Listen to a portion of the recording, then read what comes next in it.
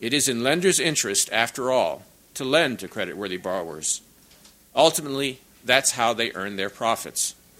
And regulators, for their part, need to continue to work with lenders to help them do all that they prudently can to meet the needs of creditworthy small businesses.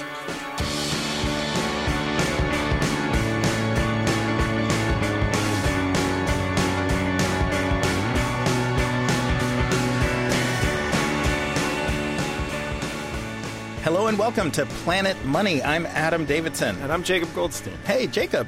Great to see you co-hosting the podcast. You got a day pass from the Blog Cave today? I did, which allows me to say to you, today is Tuesday, July 13th. That was Ben Bernanke you heard at the top. And today we have Barney Frank back on the podcast. He's talking about the big financial reform bill. He knows a thing or two about the bill. His name is on it. And in a Planet Money First, Adam, he does not yell at you. He yelled at me one time. Right, he came on the podcast once, he yelled at you once. All right, so we were 1 for 1. Fine, but no longer. Okay, enough. How about you give me today's Planet Money indicator, Adam? All right.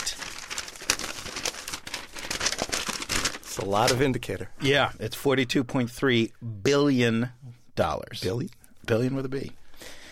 I can't wait. What is it? It is the U.S. trade deficit for the month of May. So U.S. consumers, government, and business spent $42.3 billion more on products and services that we imported than the rest of the world spent on U.S. products and services that we exported. This is an increase over the last several months.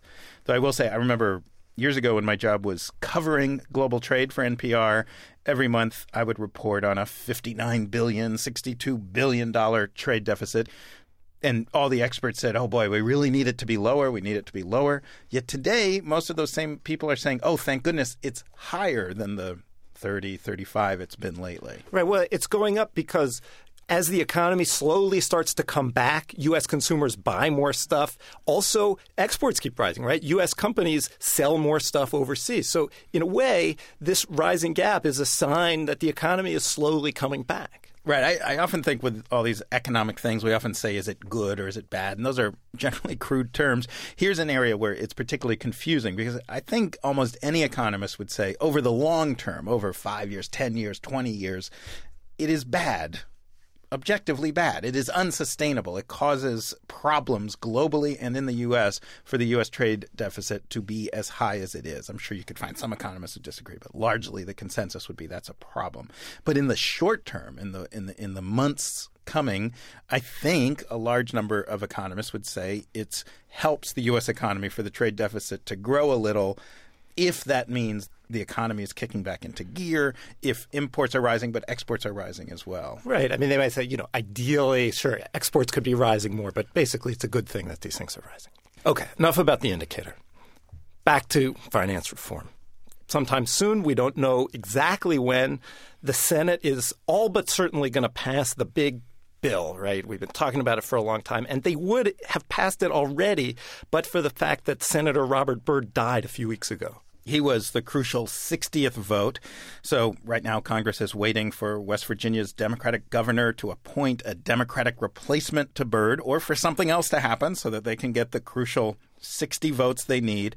And all of this was driving Barney Frank crazy when I interviewed him on Friday. It's really odd that a death of a 92-year-old should have such an impact. It just shows how dysfunctional these rules are in the Senate where you need 60. I have this fear that one day there's going to be a fire in the Senate and there are only going to be 57 senators there and they'll all die because they won't have 60 votes to allow themselves to leave the building. Okay, right. So we have all this process stuff to deal with in the Senate, but we know the bill is going to pass. So to learn how this bill is going to change our financial system, I talked to Lawrence Kaplan. He's a bank regulatory attorney with Paul Hastings in Washington. So this stuff, is his bread and butter. He says you can read the 2,300 and whatever pages of this bill, but you still won't know the answers to a lot of super important questions. In reality, the statute and the enactment of the statute is really Act 1, whereas basically Congress beat up on the banks. What we have now coming up, and it's probably in some ways, the more crucial point is Act 2 of the play, where the details are going to be flushed out. Now, to some degree, this is pretty normal stuff. Whenever Congress creates some new law that has to do with regulation, it leaves a fair number of details up to the regulators to figure out. There's no way Congress can predict everything that's going to happen and every single nuance. But this bill leaves so much uncertain. Some of the most basic questions that we would have are not settled in the bill. They're left up to regulators. So, okay, we know the bill covers big banks, sure, right? It covers J.P. Morgan Chase. It covers Bank of America. But the bill also gives regulators the power to decide that big companies that are not banks but that are really important to the economy should also be subject to some of these regulations. Here's Larry Kaplan again. What this legislation authorizes is this Oversight Council, which is made up of various regulators, to deem certain entities non-bank financial companies. And as a result, they then have to register and report to the Fed, and then they're subject to regulation. So it's fair to say we don't even know what companies this bill is going to apply to. Yeah, correct. We can guess who they are, but we don't know who they are. So, crucial question number one, we don't know who is covered by this bill. And that is a really big deal. You know, companies, especially big multinational companies, which is what we're talking about, build their businesses around which regulations they have to follow. So not knowing if the Fed is going to regulate you or if there's a whole host of new rules you have to follow, that is tough for a business to work around. All right, so uncertainty number two, let's say you do find out you fall under these rules. We don't yet know exactly what the rules are. Like, we were tossing around this very basic question. Let's say you run a very major multinational, super important company, Goldstein Incorporated. We're huge. Huge. And you get a phone call one day, hey, it's Ben Bernanke, we're the Fed. We now regulate you. You didn't think we regulated you, but we determined you're systemically important. We now regulate you. Should you be happy to get that phone call, or should you be furious to get that phone call? And one key unanswered question that determines whether I'm happy or furious: what happens if I get into real trouble and can't pay my debts, right? A highly likely outcome. Yeah, we can debate that later. But this is a core issue, right? A big systemically important company can't pay its debts. What are regulators going to do? This was the big issue with Lehman Brothers in the financial crisis. And, Henry Paulson said, well, Treasury didn't have the authority to deal with it. So the bill creates this new provision. It says, hey, we've solved this problem. If you're a big, giant company and you get in a lot of trouble, the FDIC, which historically took over banks when banks got in trouble, but now this bill says, hey, the FDIC can take over any company that is deemed systemically important, that is deemed so big that if it failed, it would damage the whole economy. Now, we asked Charles Calamiris of Columbia University about this, and he said, yes, we know that the FDIC will step in, but there's a whole lot of stuff we don't know. Key thing that worries me is we don't know how the FDIC is going to use its new authority for bailing out non-financial institutions. I think that's our biggest concern coming out of this bill about what we don't know. And what we do know is that Congress didn't limit that bailout authority. It's unlimited effectively. The FDIC, according to this bill, can bail out every debt on planet Earth anytime it wants to. Now, I think that's a little dangerous, and I think that's what we call institutionalizing too big to fail. So this is a really crucial issue. If a large company, a systemically important company, goes under, it basically goes bankrupt, and the FDIC takes over. Now, what does seem almost certain to happen is the owners of that company, basically the stockholders, the shareholders, will lose all or most of their money. Most likely the management of the company will be fired. They'll be kicked out. But there's this other group, the bondholders. Bondholders are basically people who have lent money to that company who the FDIC could bail out, could give them their full money back. Now, this is the kind of thing that drives economists crazy because bondholders are a very important part of our economy. They're the people who lend money to large institutions. And if the government is saying you can lend money to large, badly run companies and still get your money back, those bondholders are not going to worry. They're not going to pay a lot of attention to how that company is run. They're going to end up being more likely. There's a direct incentive to lend money to large, badly run companies rather than to smaller or medium-sized, well-run companies, because the government's not going to step in for those small and medium-sized ones.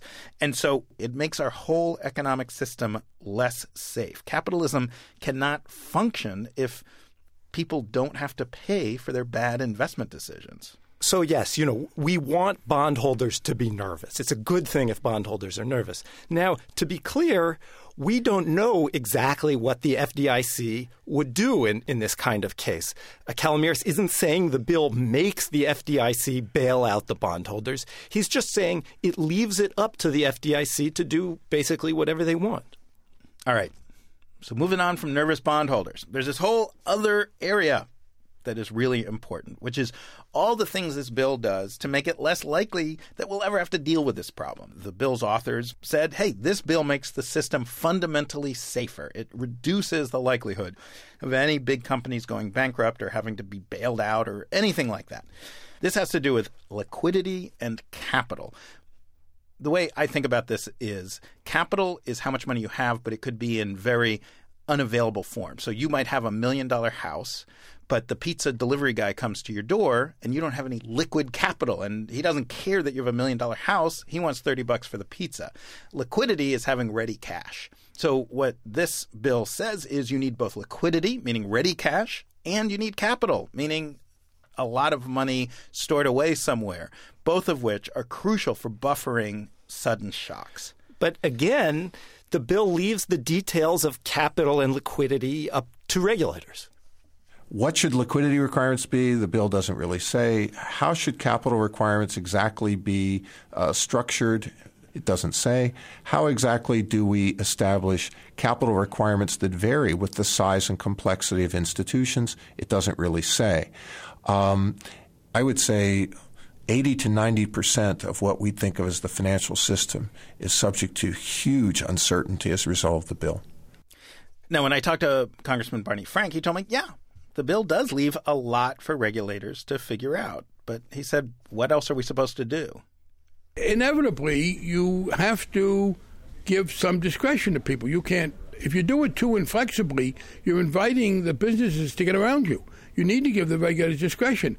And people said, what's the guarantee that this discretion will be used well? And the answer is, in democracies, there are no guarantees. Elect good people. Look, one of the great periods of reform in American economic history was Theodore Roosevelt and Woodrow Wilson doing antitrust. And they were very tough, and they put in good rules. But by the 20s, when the American people decided to elect Harding and Coolidge and Hoover, they weren't used well. So we can give the regulators the tools, but we are then going to need there to be follow-up. The only other thing I'd say is this. If the first set of regulators do it right, it will be much harder for a subsequent, very conservative deregulator to undo it. It's easier for people to not do something right in the first place than to undo something that's been put in place.